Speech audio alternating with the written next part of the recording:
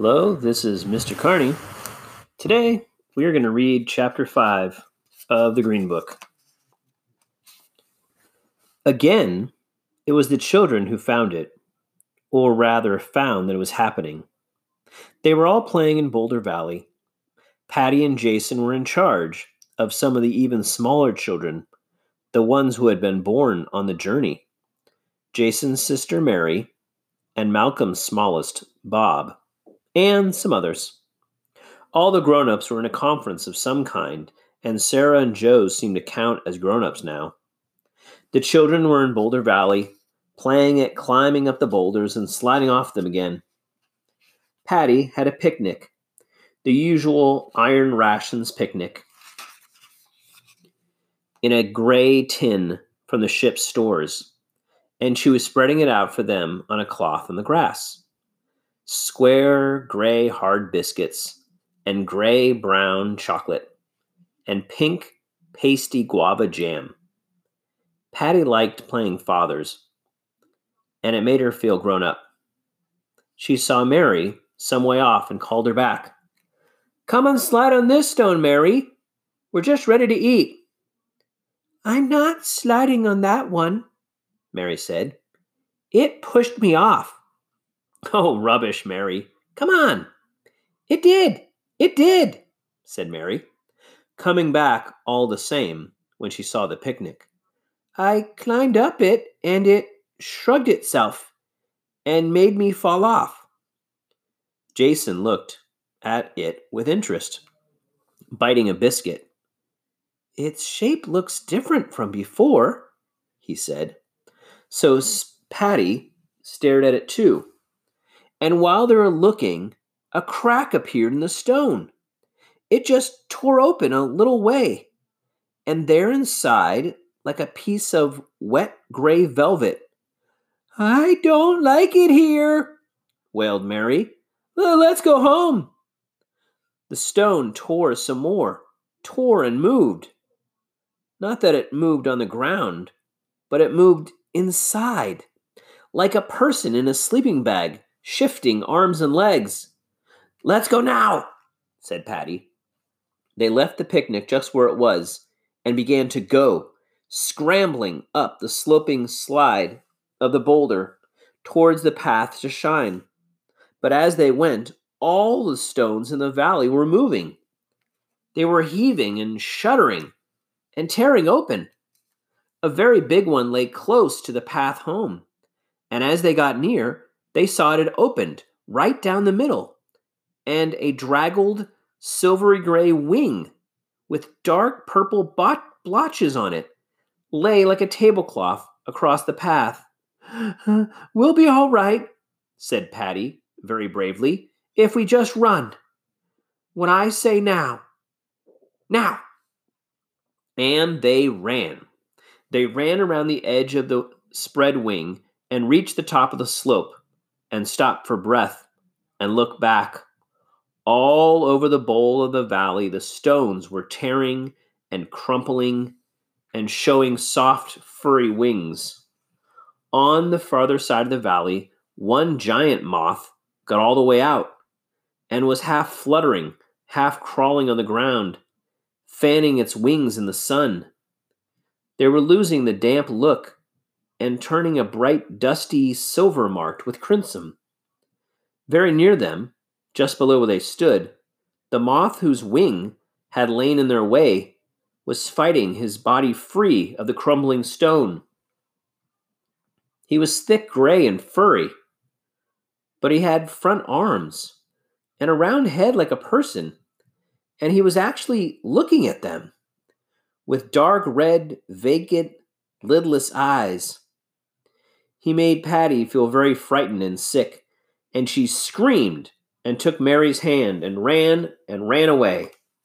They all ran, screaming and crying into the grown-ups' meeting, and some of the men took guns, and all the people ran back to the hill towards Boulder Valley. But Patty sat and thought.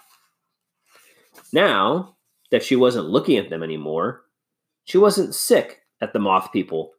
When she remembered she had climbed all over them, she went and asked Jason's mother, who was trying to calm the babies down. What do moths eat? Will they eat us? Oh, heavens, no, said Jason's mother. Moths on Earth ate nectar from flowers, I think, not meat. So Patty went to the cupboard in her hut and fetched a pan of the lovely tree candy and started out after the others to Boulder Valley. And as she got to the edge of the valley, the moth people began to fly overhead. Their huge beating wings made the wind that stroked Patty's face and flattened her hair back from her forehead, just like the wind at home. All those years closed inside the spaceship and the time on the new planet had made Patty forget the air could move. The air could touch you, as the quiet air of a new place never did. But the 8-foot span of dozens of pairs of wings made the air into wind. Over Patty's upturned face, a great flock of them came, wheeling and turning in the air over Shine, and over the green turning gold of the colony's precious wheat field, fluttering down and around, as though they were looking. One of the huge things alighted just in front of Patty. It had a round head, halfway between a person's head and a wrinkled walnut. It had trembling antennae, which bent and quivered towards her. It had 6 legs to stand on, and its body was furry, silver furry. It folded its wings together above its body and stood. Patty closed her eyes, took 3 steps forward, and put the pan of candy on the ground, and then took 3 steps back and opened her eyes. The moth felt forward towards the candy and then began to eat, unrolling a long black tongue and twisting it around the pan. Then it sort of dipped to her, as if bowing, and spread its lovely wings and flew so close over Patty's head she ducked. And then she looked up and saw all the grown-ups coming back in a group and watching her being brave and kind. After that, we put a big pan of tree candy on the ground outside Shine as a friendship present to the moth people, and went and stood to be scarecrows, scare moths, around the edge of the fields of wheat. For the moth people kept flying, filling the air with the silky sound of wings, and all circling around Shine, as though they were full of curiosity about it. Of course, by and by, some of them fluttered down, as if they were going to settle on the nodding heads of wheat. And then the guide fired his gun, just in the air, just to frighten them. They all fluttered up again, and beat around and around. When that happened 3 times, they seemed to understand we didn't want them landing on the wheat, and they kept away. There were a lot of them, eating the candy we had given them. Patty thought it was unkind to fire guns to frighten them, but the guide told her the wheat was so brittle that anything would break and crush it down, and we couldn't afford to risk it. Why bother, growled Arthur. We've got eyes. We can see what is happening to the wheat. Patty picked up a stem of wheat to look at it closely. Within the folded leaf, the grains were swelling and hardening. She peeled the leaf off and saw the close-packed grains within. They had edges. She pulled them off the stalks and tumbled them into the palm of her hand. Little shining green glass hexagons, like beads. The wrong shape. Hard and faceted like glass. Patty looked up from the beads in her hand across the field. It was just turning from pale green gold to yellow, like the crust on bread. It was ripening, as it ought to, but it was too shiny, too transparent. Patty felt frightened. The wheat field was more frightening than the moths. When it got dark that day, the people of Shine went home to bed, and a watch was set for the first time since the land survey came home. But the moth people didn't sleep. They flew. The soft pulse of their wings beat around Shine all night and brushed across the glassy walls of their huts. Father said they were drawn by the light of the fires and the jellyfish lamps. Their shadows filtered across, blanketing out the warm glow that showed from neighbors' houses, passing and repassing, blundering into the house walls and making them shake. After a while, people put out the lamps and damped down the fires, and the moth people were quieter. Malcolm came visiting Father that evening. They talked in the darkness. Malcolm was excited. "Those very slow biorhythms that showed up on the scanner," he said. "I thought it must have been some kind of mistake, some kind of malfunction in the computer. But I'll bet now they weren't.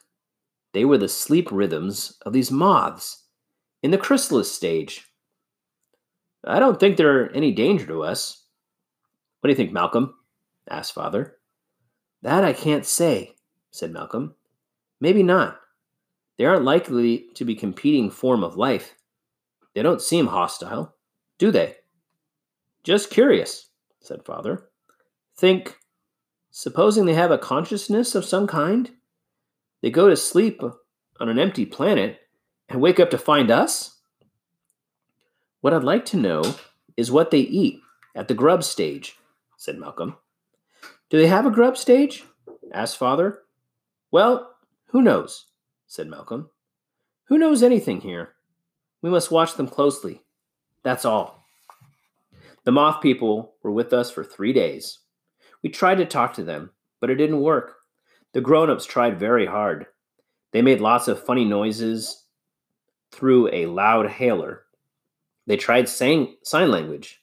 The moth people sometimes flew around and sometimes settled and looked at us, but they didn't seem to understand. We might have thought that they were stupid if they hadn't been for them joining in hopscotch. We were all playing hopscotch, the children, that is, down Lakeshore, and a moth person came and made a lot of little flights and landings alongside, as though he was jumping too. So we laughed and began to play Ring Around the Rosie, and the moth people came and fluttered around us in a ring outside our ring.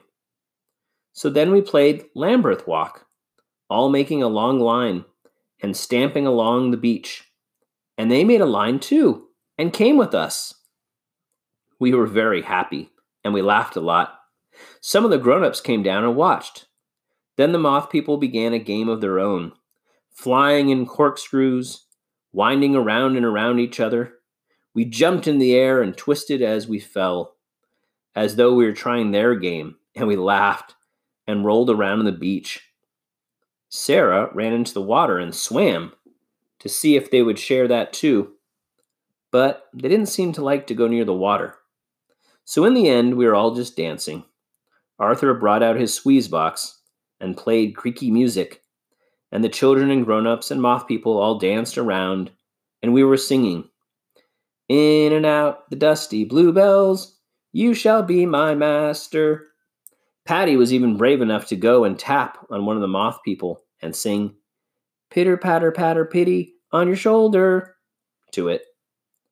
But it didn't really have a shoulder, so she dipped her fingers where its head joined its body, and it swept its wings up and down and up again at her.